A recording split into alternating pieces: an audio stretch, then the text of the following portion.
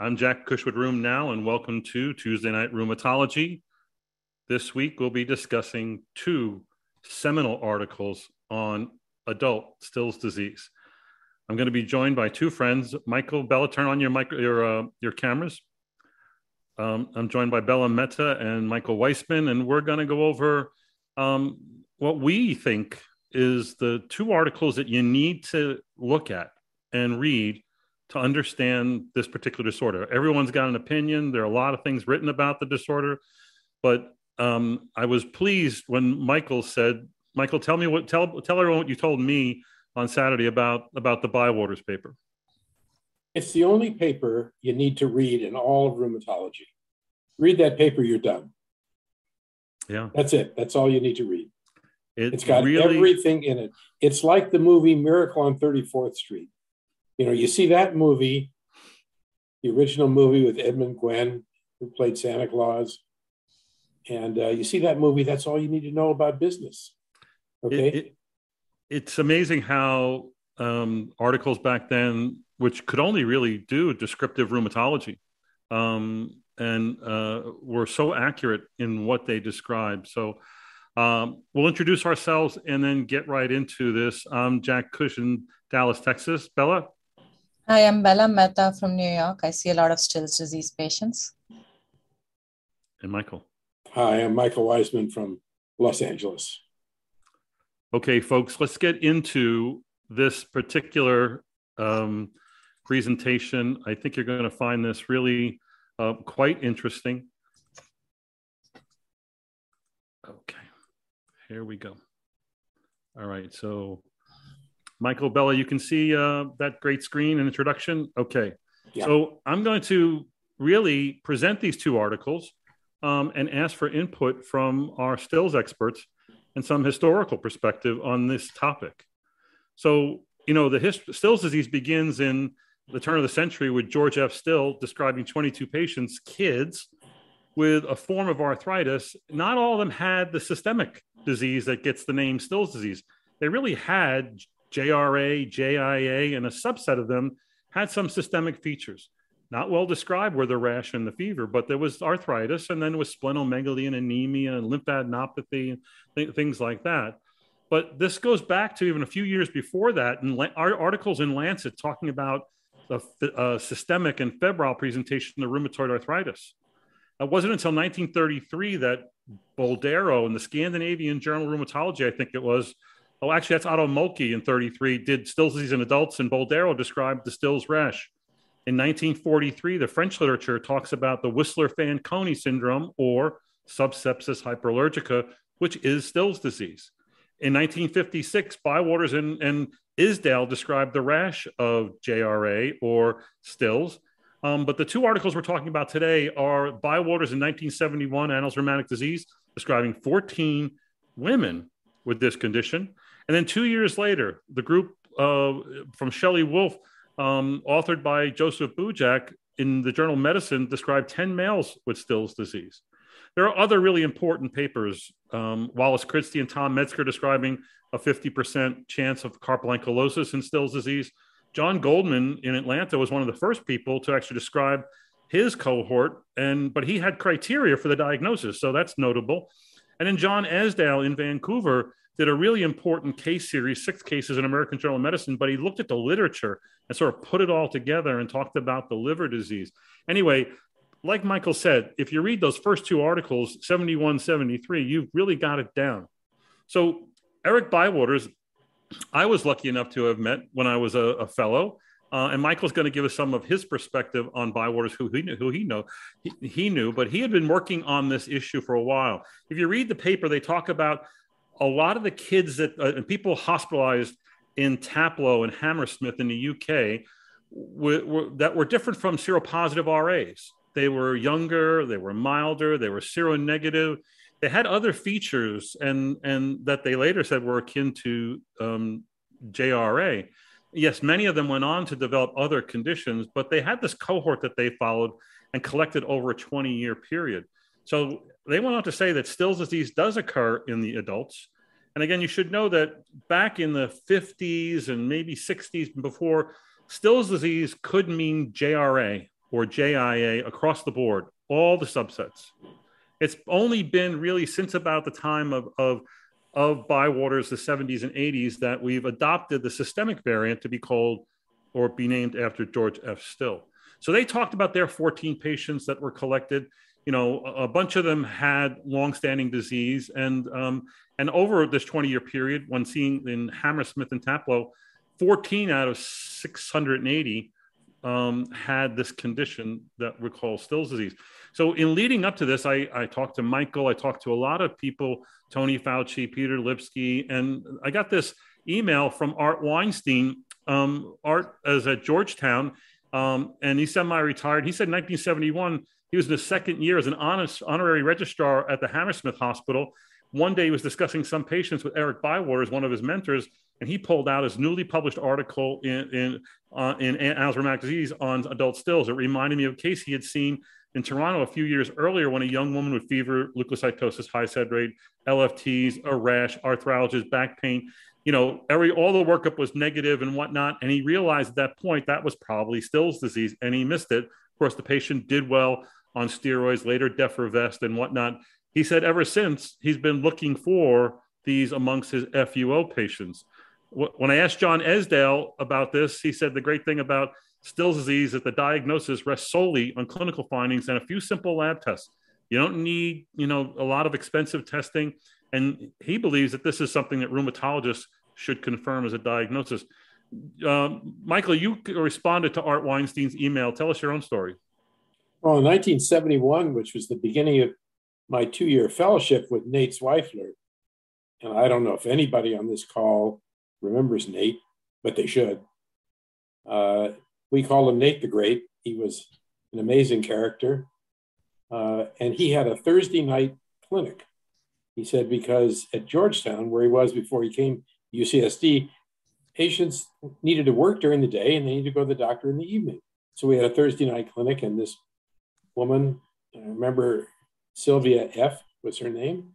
She was around 42 years old. She came in with fever and rash and large joint polyarthritis, and had been going on for a number of years. And we got x-rays of her wrists and hands, and sure enough, it showed widespread joint space narrowing and some carpal ankylosis. And Nate told me about this paper that had just come out in Annals of Rheumatic Diseases. And there was Eric Bywaters' paper that described her to a T. Now, the other thing Nate did was he invited Eric Bywaters to come and spend time with us. And he did. Eric came, and he was visiting professor at UCSD for most of a week. And we got to know him very well. What an amazing individual he was. And as I don't think people on the call really appreciate, is that the way things were done in England in those days was that you as a rheumatologist followed your patients all the way from beginning to death, and you actually performed an autopsy on your patients. So you became an amateur pathologist as well as a diagnostician. So you saw the patient all the way from the beginning to the end. So when you read Eric Bywaters' papers, there's always pathology. You remember he described the pathology of rheumatoid nodules and rheumatoid vasculitis because he was the consummate physician from beginning to end. There are lots of stories. We could take up the whole hour and talk about Eric Bywaters, and we don't want to do that because everybody's missing the baseball all-star game. So we have to kind of cut this discussion a little bit short, Jack, and just say that maybe another time we could talk about the impact of Eric Bywaters on rheumatology. Yeah. One other comment, though, about his paper is that not only did he describe adult stills, but he also described the difference between that and seropositive rheumatoid arthritis. Mm-hmm. And he was one of the few people that actually pulled out of rheumatoid arthritis all of what we call seronegative spondyloarthritis today. And he described that as completely distinct from rheumatoid arthritis. Now, that was not accepted in the United States even up to 1971. And that was because of an individual at the Massachusetts General Hospital who was the consummate rheumatologist and trained many people in the United States. And he refused to accept the difference between rheumatoid arthritis and the seronegative spondyloarthritis individuals. But Eric Bywaters made it very clear in this paper in 1971 that these were distinct clinical entities. Yeah, and very important historically for the evolution. So here's one of the first figures in the paper, and I want the audience not to take it all in, but look at specific columns. Look at the third column, age of onset. The age here ranges, they're in their 20s for the most part, and ranges from a young of 17 to the oldest of 35. That's Still's disease in the adult. You know, when you start making diagnoses at 50 and 63 and whatnot, you're out on a limb, if you ask me. Look at the joints. This is a little bit different than what was said in the Bujak paper, where they said there wasn't so much arthritis, but there was a fair amount of joint involvement, although Bywaters did call this fleeting, and only in a few cases was it chronic and progressive. And you can see that in the next column next to it, where they're talking about the number who develop either carpal involvement or erosive disease and whatnot. And then look at the far right column with other. You can see all the other things that we know to be true in this condition: splenomegaly, hepatomegaly, pericarditis, other forms of serositis. There's some strange things in here. There's neck involvement. There's TB of the lung or TB of the spine. One person goes on to arthroplasty. A few patients lose hair. So let's get into that a little bit. But I think that this really shows you, even back here in the 50s and 60s, when these patients were collected, they really well characterized the syndrome. I think so. I think he's characterized the syndrome well, but I wanted to say the comment on these are younger patients. There's definitely another peak of Still's disease, which we see. There's a later, after 50s also that you see some patients. Let's get back to that, because I think that's a really important point. And Bella's perspective on this is wise, because she studied this. She studied, and actually has, the codes and, population-based data to back that up. And so I think it's something we should discuss towards the end. These are the key features from this article. The presentation age was 17 to 35. They said the rash would appear and disappear and then reappear, often with fevers and often at 6 p.m. So I think is an important part of the disease. It's a quotidian disease with a circadian pattern to fever. It's really uncommon to have fever early in the morning. These are late day, late at night fevers. Along friction lines, the feature of not dermatographism and what's the other one? Isomorphic lesions. I'm blanking on the term. But again, you can get this along creases and bra straps and whatnot. Rarely itchy, but some people do get urticaria. And it's a sort of a static set of lesions or maculopapular eruptions that come and go. It doesn't spread like rheumatic fever. Again, think of 1971. There's a lot of references to what was big on their minds at that time, which was rheumatic fever. The fever, they said, is dramatic. It can be confused with sepsis. They said it either had a quotidian or a remittent pattern. Quotidian meaning fever that goes back to baseline in the same day. Remittent stays with a high baseline and then spikes up to 102 or higher. They said that the joint involvement, it was peripheral, fleeting, occasionally chronic or erosive, was both large and small joints. They talked about hip involvement and DIP involvement. And again, they did show 3 patients with carpal involvement, 2 with cervical involvement. Again, at the time, there was a lot of discussion about cervical and or SI involvement in these kind of conditions. And that goes to Dr. Weisman's point about distinguishing this from the other patients went on to develop seronegative spondyloarthritis. Hair fall, not uncommon with high fevers, pericarditis, pleuritis, splenomegaly. And at the time, they were using Rose-Waller tests to look for rheumatoid factor, or that then version of rheumatoid factor, and it was negative in 13 out of the 14 patients. So those are the key features. Anyone want to comment on that? Jack, we used to have 2 other key features. One was that the house staff would always miss the rash because they'd be going home at the end of the afternoon when the rash, would appear. So that was one of the features. And the other feature was if the infectious disease doctors absolutely refused to accept the fact that this was not an infection, you knew that was a criteria for the diagnosis of adult stills. Yeah, those both great points because, usually when the house staff came back on in the morning, they were not going to have their fever, which meant they were unlikely to have their rash. I think right now, most of our cases of Still's disease come from ID consults.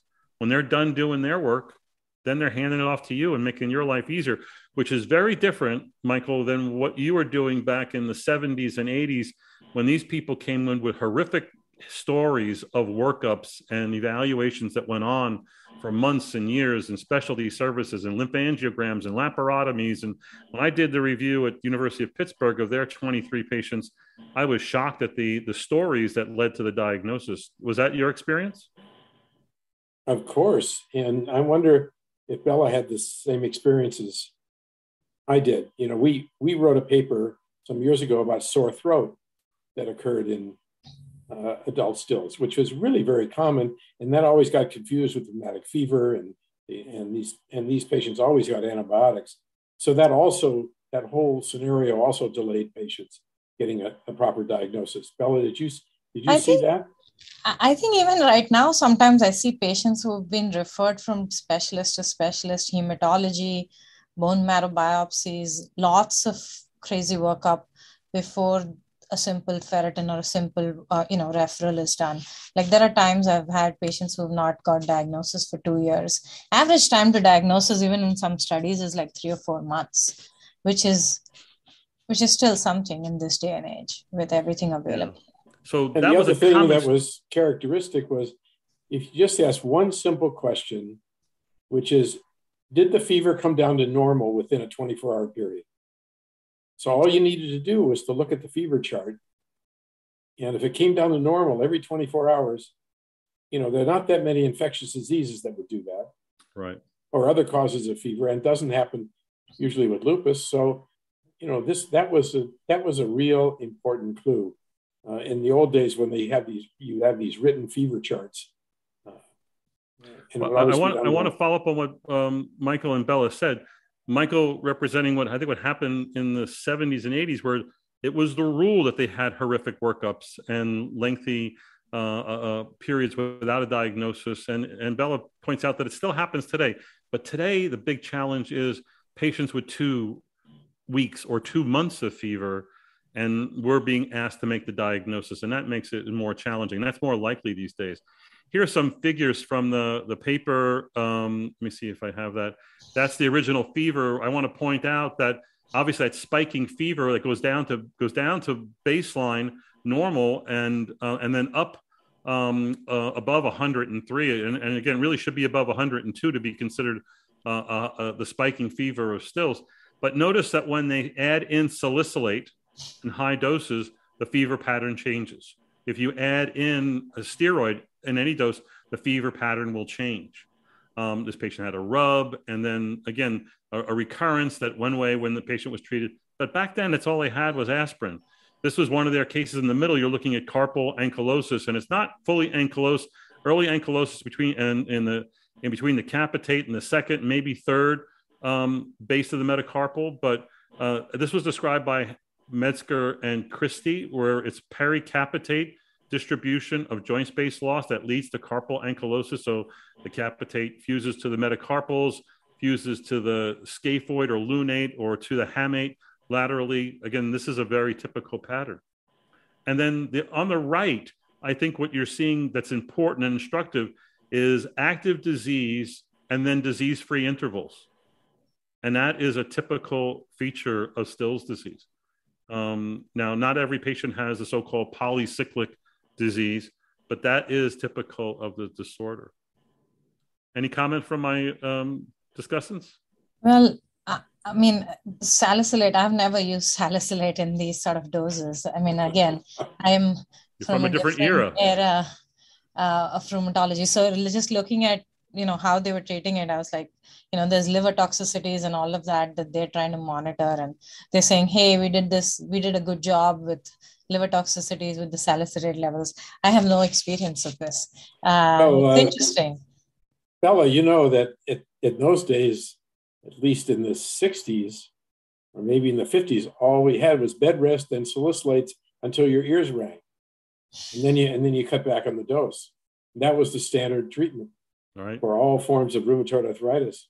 Really until of course the discovery of cortisone and how everything got turned around in the early 50s, when then steroids were becoming the baseline treatment for the goal of therapy was ringing the ears, but really blood levels where you were trying to get 25 to 30 milligrams per ml as a dose, and that was your therapeutic range. We'll get into that in the next paper as well. The outcomes are pretty typical. 2 out of 14 had progressive crippling arthritis. 1 required bilateral hip replacement. And they were important to clear to say that everybody became normal and were leading a full life, and a few got married and are having kids. And that most who had joint involvement, which was seen in most, it was transient and sometimes remittent. And he said that sometimes what was the most troublesome symptom to manage was the malaise, fever, and rash that sometimes persisted in patients. And then lastly, the complications of steroid use. When steroids became available and were being used, that psychiatric disturbance was not an uncommon story. So again, some very key features here, including the prospect of normalcy. No one should really die from Still's disease if they don't get MAS or they don't get steroid toxicity. Those are the 2 main ways that patients will die with steroids. When I say steroid toxicity, get the consequences of chronic high-dose steroid use. So the next paper was by Joseph Bujak, and I did reach out to Tony Fauci and Peter Lipsky because they were both at the NIH at the time that Shelley Wolf was there. Shelley Wolf was a famous individual known for his work in fever. He's an infectious disease person. And led to a lot of great careers. And he was a senior author on this paper. Both Fauci and Lipsky said that Bujak was assigned this project of reviewing all these cases and putting it together into a report. But this group that was working on fever became very important in description of Wegener's and FMF and autoinflammatory conditions, and later the interferonopathies, and basically led to the current, autoinflammatory clinic that's a big deal at the NIH, run by Rafaela Goldbach-Mansky and Dan Kastner. So again, there's a real history here that's important. Neither Fauci or Lipsky knew what happened to Joe Bujak. I assume he, like many of us, went into practice, but again, he's given the credit for this particular paper, which was also seminal.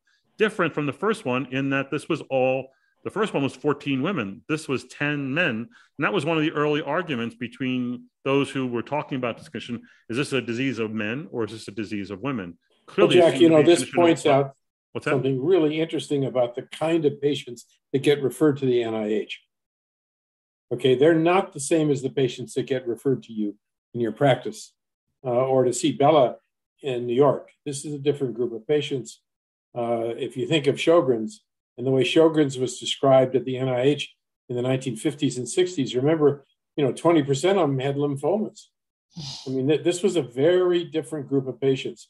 So I think you have to keep that in mind when you look at these NIH clinical reports from the clinical group there, which brings me to ask Bella the question, this business about this being a benign disease and patients doing well, with therapy, that's not been my experience. Bella, what's your experience with this? I would want to say there's a percent who do very well, like maybe a good percent, 50%.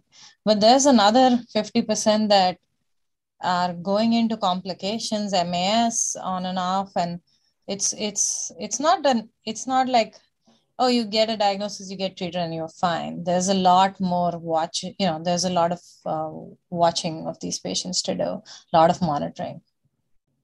Yeah. What about the material now that we're learning from our pediatric colleagues that there are delayed hypersensitivity reactions to IL-1, anti-IL-1 and anti-IL-6 inhibitors that have a genetic predisposition that may occur in these patients, and they'll get severe lung disease. In fact, they do very badly when they get these hypersensitivity reactions to these drugs. What's been your experience, Bella? I think there's another group of patients who have mast cell activation with Stills. That's diagnosed by allergists and whatnot. And sometimes these patients are totally biologic naive and they're still getting these crazy allergic reactions or hypersensitivity reactions. So I'm not quite sure what the exact mechanism is. There's definitely much more patients that I see with these sort of reactions now, but no, I haven't seen much with lung sort of involvement because of hypersensitivity. The story on lung disease is that certainly that 40% of patients will have, pleuritis and 20% will have pneumonitis, but there is a subset, and it's been written about back into the 80s of chronic lung disease occurring in Still's disease. Now, is that just casual bystander effects, people developing COPD or ILD for other reasons, or is the ILD related to the Still's inflammation? There are some who believe that the pulmonary hypertension occurs in Still's disease, sometimes as a consequence of cytokine inhibition, mainly IL-1 inhibition. But there are a lot of unresolved issues, including the one that Michael brings up from the Stanford group that's basically showed a DRESS syndrome that had a particular HLA association and was associated with eosinophilia and whatnot. Now, again, that kind of work needs more effort and needs to be reproduced. But I think, and it's really all the buzz in the pediatric literature in Still's that maybe there's a really bad lung variant out there that can be another reason why these people may do poorly. But without that, and without MAS, the only reason a patient should do poorly was from chronic arthritis, which the numbers historically have been about 25%, usually not more than 30%, that would develop a seronegative polyarthritis that would look just like RA and behave like seronegative RA, which generally means pretty severe. But it's important to maybe put a link in your program to Vivian Saper's article in Annals of Rheumatic Diseases, where she described the subset of patients with Still's developing DRESS syndrome to anakinra, canakinumab, rilonacept, and tocilizumab. These patients did very poorly, and they almost all had this HLA-DRB115 alleles. And this is a striking finding and very important in terms of management of these patients. Maybe give everybody a link to that Annals paper. I think it was published in the fall of 2021. Mm-hmm. It's a very important paper. Everyone should. Read it. Just another argument. Even in the Bujak paper, I think there were 3 patients who had eosinophilia. So these were, at that point, they were not getting exposed to any of this. Right. Yeah, it's been described. The eosinophilia. I did for the group. I did give you the 2 citations where you can download both the Bujak and the Bywaters article, and then I'll post on Room Now this article that Dr. Weisman is referring to. I think it's another important. We did cover it in Room Now, but it probably goes back about a year now that came out. So, but we'll post that up again for people to see. So let's get into the particulars of the Bujak article. They did, as you can see, it was started in 1973, and as Michael said, it's a special population. So the NIH was following about 200 FUO patients. And of their 200, 10 fit this particular profile of JRA with systemic features. They called it, again, JRA back then, or Still's disease. They were all male. Half of them had an onset during childhood with a mean onset at age 6.8 years. The other half had an onset at 21 years of age. And you can look at the table on the right, about the features that are being displayed here, right? How many had high fevers? All of them had high fevers. Adenopathy and splenomegaly in most. Pneumonitis are very high compared to other series of 60%. Pericarditis, that's about right. Sore throat, that's about the right number. And John Esdale pointed out to me, this is probably one of the first articles to really highlight the sore throat as a distinguishing feature. And of course, that's a prodromal. It's at the onset of disease when they're having fever and the onset that they will often present with sore throat. And that will abate as they get more and more into the condition.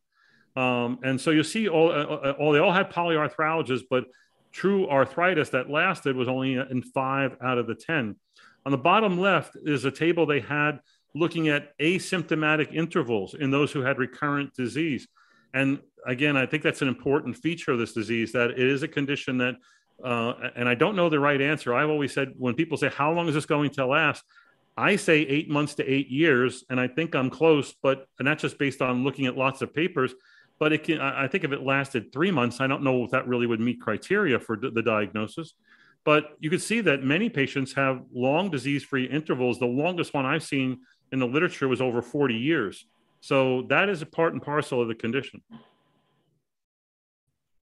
It's interesting that all of what was described as a stress reaction to these biologic treatments with this haplotype, it all occurred in little bits and pieces, even before, as Bella pointed out, even before we had the biologic drugs.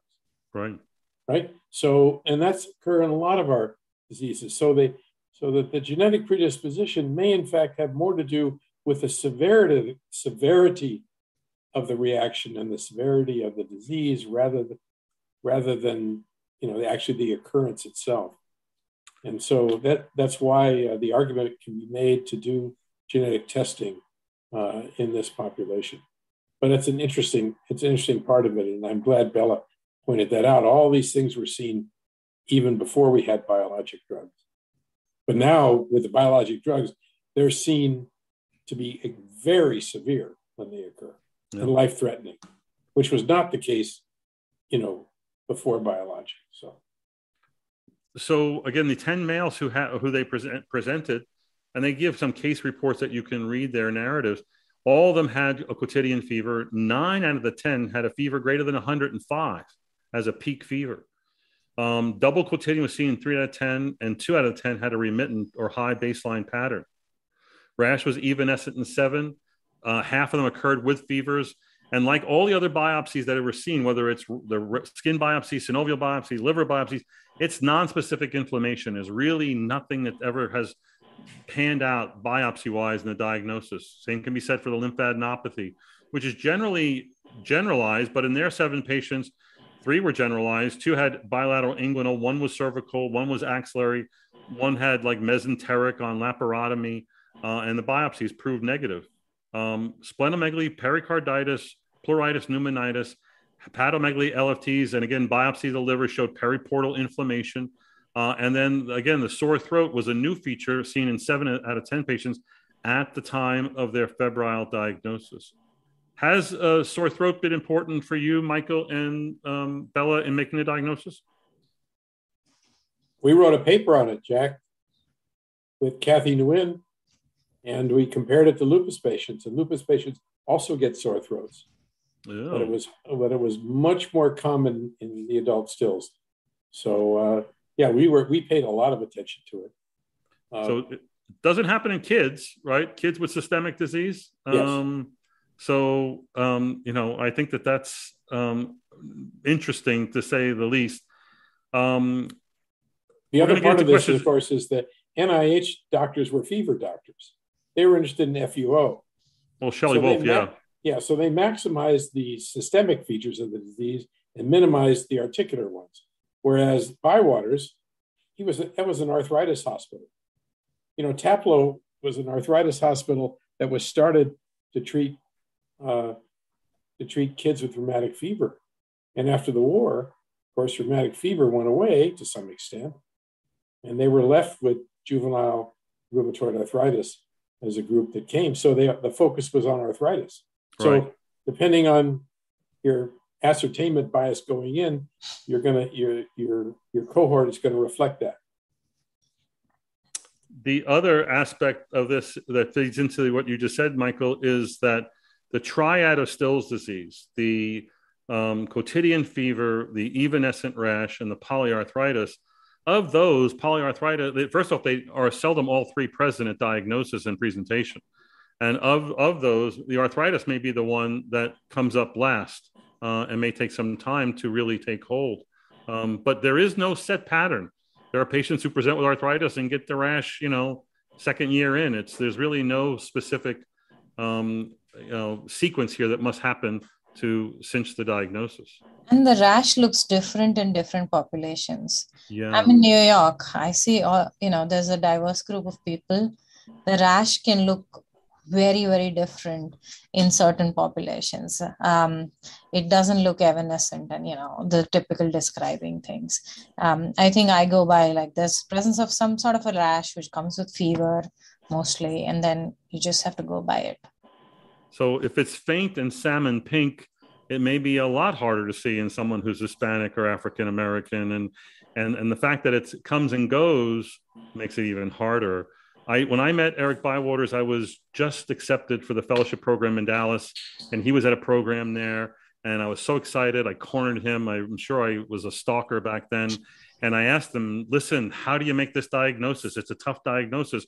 What can you hang your hat on?" And he said, "The rash." And he went on to tell me about the importance of the rash. Fast forward like 15 years, I'm at the American Academy of Dermatology meeting. I'm giving a stills lecture to about 2,000 dermatologists. And I say the most distinctive part of the rash is the salmon pink evanescent rash. They all booed me. They said, "Oh my God, it's a morbilliform viral exanthem rash, a knucklehead." And they're right. It is not truly specific, but it is different than a lupus rash or a leukocytoclastic rash or whatever. So anyway, I was great to be humbled by 2,000 dermatologists. You should have learned a big lesson to not talk about a rash to a group of dermatologists. Exactly. I mean, talk about arthritis, something they don't know anything about.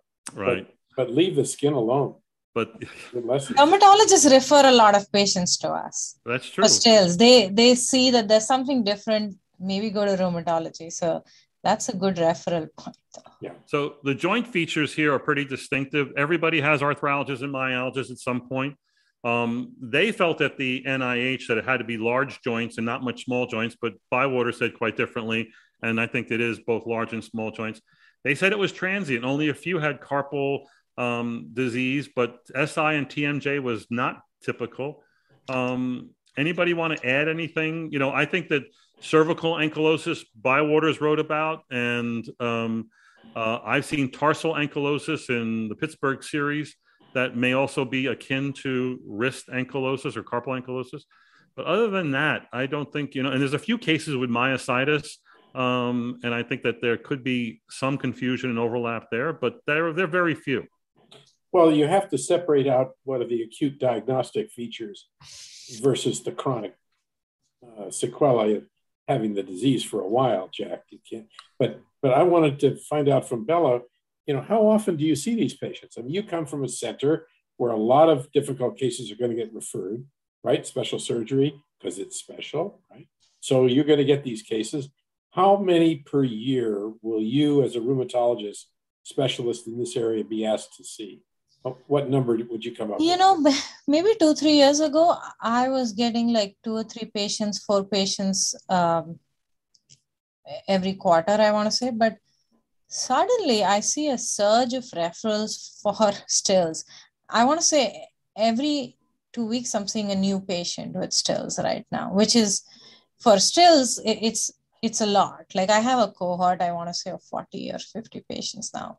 So and mostly because nobody, peripherally, there's people who are like, okay, there's somebody who can manage these patients and they just send them in. But I still feel that I don't see a whole lot of ankylosis now. It's like RA, right? Back in the day, there was much more joint damage before diagnosis or, before treatment. Now I feel like there is erosions, but not like fully ankylosis that I see. So that's quite a number of patients you're seeing. There's been a surge for sure. What do you think that's due to? I think it's due to Bella's hard work is what that's due to, because the numbers are very clear. At a teaching hospital like Cedars-Sinai in LA, the most you're going to see is 2 cases a year at Cedars-Sinai. That's right. That's a population-based sort of numbers here. So, but Bella's been working hard in this area. She's known by a number of people in New York and the metropolitan area. So she's lucky and she gets to see that. And that's why her perspective is so important. And I mean, patients drive into New York City from like Connecticut, New Jersey, like Massachusetts. So it's not just one state. There's like a lot of people who would seek for somebody specially for stills. Right. Lab-wise, they become anemic, and their anemia, this is what I observed. Their anemia can drop. They can drop a hematocrit from 38 to 28 in a matter of 2 weeks. And it's not hemodilution. And you know, when the hematocrit drops, you know what also drops? Is their weight and their albumins. They all parallel together. And it's due to excessive cytokine production. Mainly IL-1 would be my guess, but it could be IL-18, it could be IL-6, a number of other mediators. But it is rapid. They noticed a mean peak leukocytosis of 23,000. That's higher than my experience, which is more like 15 to 18,000. But their range was 5 to 36,000, and 80% of patients had a WBC greater than 18,000. The SED rate had a mean peak of 86 with a range up to 125, and they were all seronegative. Any of you have a tidbit on labs that you want to impart on the audience? You know, the IL-18 levels or something, that's not very easily available. Cytokine panels, even standard cytokine panels, it's difficult. So you still got to go through this and ferritin and the regular labs to assess treatment options. Yeah. Haven't you seen a leukocytosis sometimes greater than 50,000? I've seen 3. Yeah. 3, but not many. If you're seeing white counts greater than 50,000, you need to be thinking about malignancy and other causes more so than stills, but it does occur. I mean, that's what's striking. Yeah, that's really true. I want to impart on the audience that ferritin levels, and Bella, you can correct me, but ferritin levels, extreme ferritin levels, greater than 2,000, probably less than 50% of patients with stills. We have a love of ferritin, which is probably inappropriate if you ask me, whereas SED rate and CRP are elevated in over 90% of individuals. What I did in reviewing the 21 patients in Pittsburgh, I showed that in their patients, 50% had a SED rate greater than 90 and 90% had a SED rate greater than 50. And that was about what you were seeing as far as acute phase reactants. True. So, I mean, ferritin helps you sometimes, but not always. And sometimes people are like, oh, the ferritin is normal, the patient doesn't have stills. So that's something that I really would caution against. If everything still points out, you need to think about it. Something that most people don't know about, and I would encourage people to use, the best biomarker that is commercially available that you can use right now, I believe, is aldolase. Aldolase is going to be elevated in patients who have extreme systemic inflammatory symptomatology. It indicates IL-1 responsiveness. If you check a CPK, the CPK is normal, but the aldolase is going to be like 12 to 35, and it will parallel disease. And it's a very good biomarker. I learned this from the pediatric rheumatologist in Dallas, which, that all started with Chester Fink many, many years ago, and then Lynn Pinero and Virginia Pasquale and others. So, and where else, Jack, you see aldolase out of proportion to CPK? What else does that tell you? I don't know. I'm going to ask the former chief of rheumatology at Cedars-Sinai. No. Are you going to tell me about inclusion body myositis or something Sure, like that? You've got to look for other kind of weird things that occur under those circumstances. Right. Yeah. Well, aldolase in this case is coming from liver, okay, and not from muscle is most likely the cause. We don't know that for certain. But obviously, you can get aldolase elevated in extreme liver damage and extreme liver disease. So that would be my answer to your question. But there may be some other myopathies where aldolase may outdo the CPK. So let me ask Bella, what is your therapeutic approach to these? Well, let's just look at at what they did. Again, Bella doesn't know about what happened in the dark ages, when we only had aspirin and indomethacin. At the NIH, it was aspirin, TID, QID to achieve really high levels, or indomethacin, 200 milligrams a day. But as you can see on the bottom, they had cases of aspirin hepatitis, aspirin GI-induced ulcers, but that's all they had. They used steroids, but they didn't describe it a lot. At the NIH, they were very much into alternate day steroids back then. And that was their guidance, 60 to 120 milligrams every day or every other day. But obviously it's different now. I mean, I still know some people who do every other day steroids, but I don't know the rationale to be fair. Bella, do you use an IL-1 inhibitor like anakinra as a diagnostic test? Sometimes, yes. Because problem is, with IL-1 inhibition will make flu fever go away, make the fever of lymphoma go away. I have those cases. By that time, hopefully you've ruled out. Yeah, you would think, but it's not. It is a nice empiric maneuver, but to say it's diagnostic might be overreaching, in my opinion. All right, that's why I asked the question. Somebody who's on the ground, seeing this vast number of patients, right? So, what is your initial approach, Bella? Other than, I mean, it obviously, depends. make the diagnosis. First thing is still steroids. I mean, if they're steroid responsive versus not, and then sometimes you try. If you're sure, you do a long-acting IL-1. Otherwise, you try a short-acting, see how things go. And again, a lot of it is insurance-driven, at least in the outpatient world. But one question, I mean, aspirin. So do you do aspirin levels every day when you give these sort of doses? Not uncommon back then. It was more not every day, but more like 2 times or 3 times a week.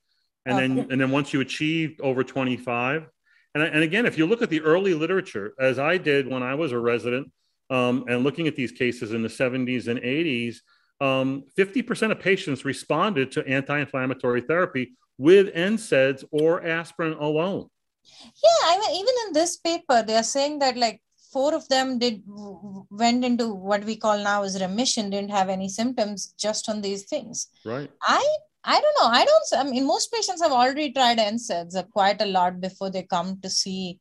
But this is high dose. This is really high dose. Trying a few Advil is not going to make the difference, or 1,000 of naproxen, I think, is below what this is showing. And I think it goes to the same point that I think you're right to say this doesn't make any sense to me. What doesn't make any sense to me is trying prednisone at 10, 20, 30 milligrams. I mean, these people need 1 milligram, 2 milligrams per kilogram to control systemic disease. Much less for arthritis, but for systemic disease, they need high doses. All right, but that can't last more than a month. So when you're talking about persistent treatment over 3 to 6 months, Bella, what's your approach? To be fair, I do try methotrexate in arthritis prominent patients, and it does help a few patients. And I still try. It's easier, like daily IL-1. It has rashes, it has problems. The patient's calling you every day. So I try methotrexate in like sort of milder cases, but if patients are like spiking fevers every day and not doing well, I try anakinra, or if I'm sure, I directly try like long-acting IL-1 agents. And what's the role for IL-6 inhibition? I think my preference is IL-1. Okay.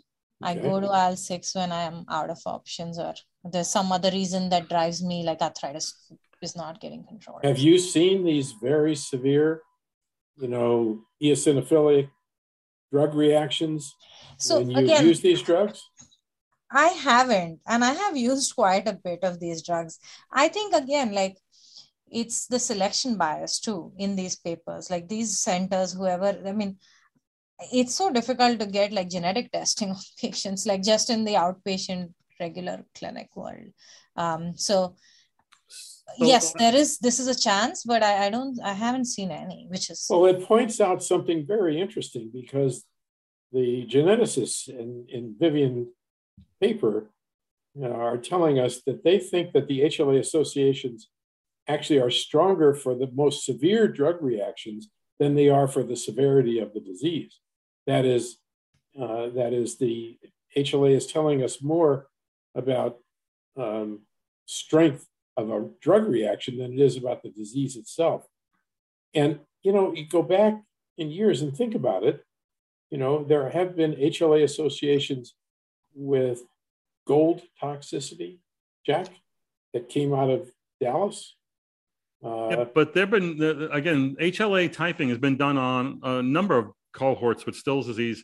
And other than HLA BW35 being associated with, good systemic outcomes, and, HLA DR4 or DR beta 1 alleles being associated with bad arthritis outcomes, nothing really has panned out until this recent report that centers on a very small number of people with tocilizumab-related DRESS kind of things. I don't know where this is going to go. I don't think that, well, let the Stanford the argument is that work on that. Do we know enough to do HLA testing as a pre-therapeutic screen? No. Okay, gigantic waste of money. Just bringing it up.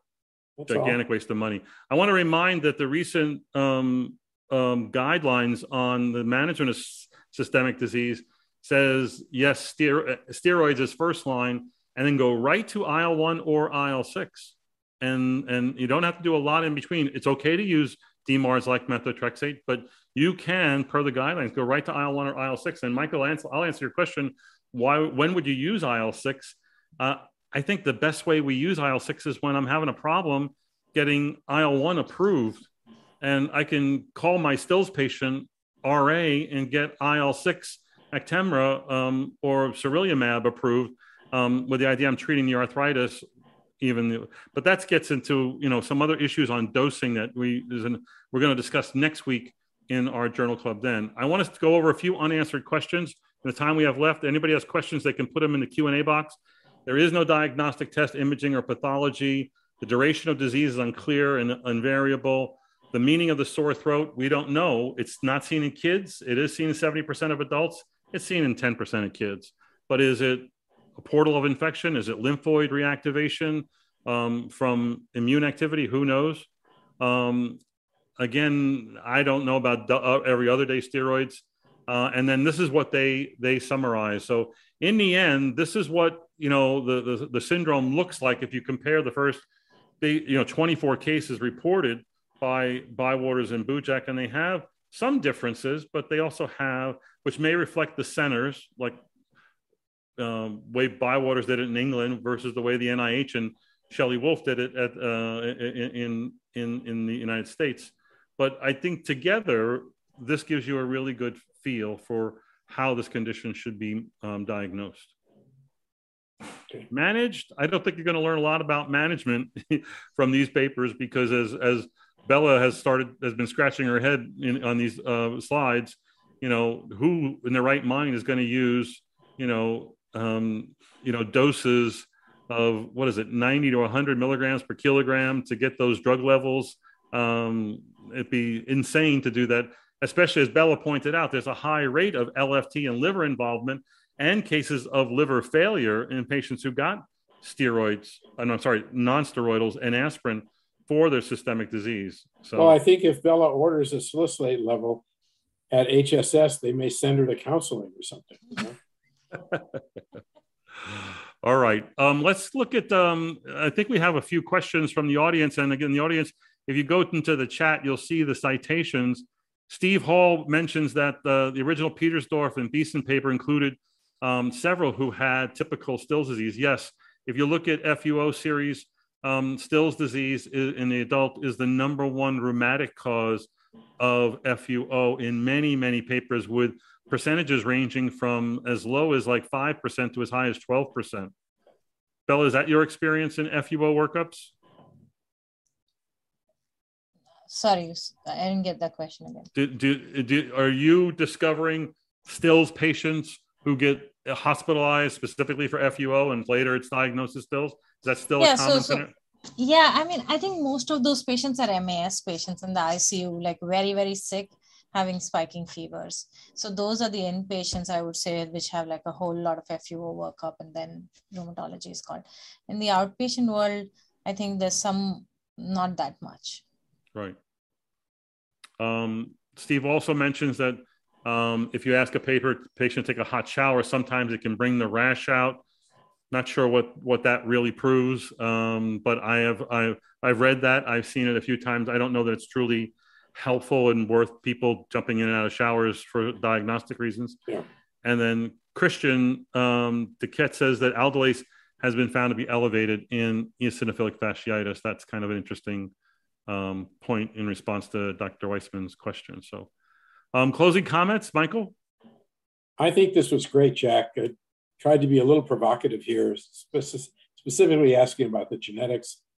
I think I think this is a really good discussion. I think Bella's great. I'm really glad she's there seeing those patients, and she's the person I'll call when there's a problem. That's great, and so I think this has been very interesting, and certainly worth not watching the introduction to the Major League Baseball All-Star Game. It's a much better deal here. Bella, what closing comments do you have? It's been great learning about stills and the history of stills. There's so many nuances that you don't just get to read. It's more about talking to experienced people like you all. And I think, both of these papers are still so seminal. Like, just reading them even right now can fully describe a Still's disease patient, including histology. Like, they've done synovial biopsies. Sure. These are the things that you can teach a medical student who doesn't know any of that.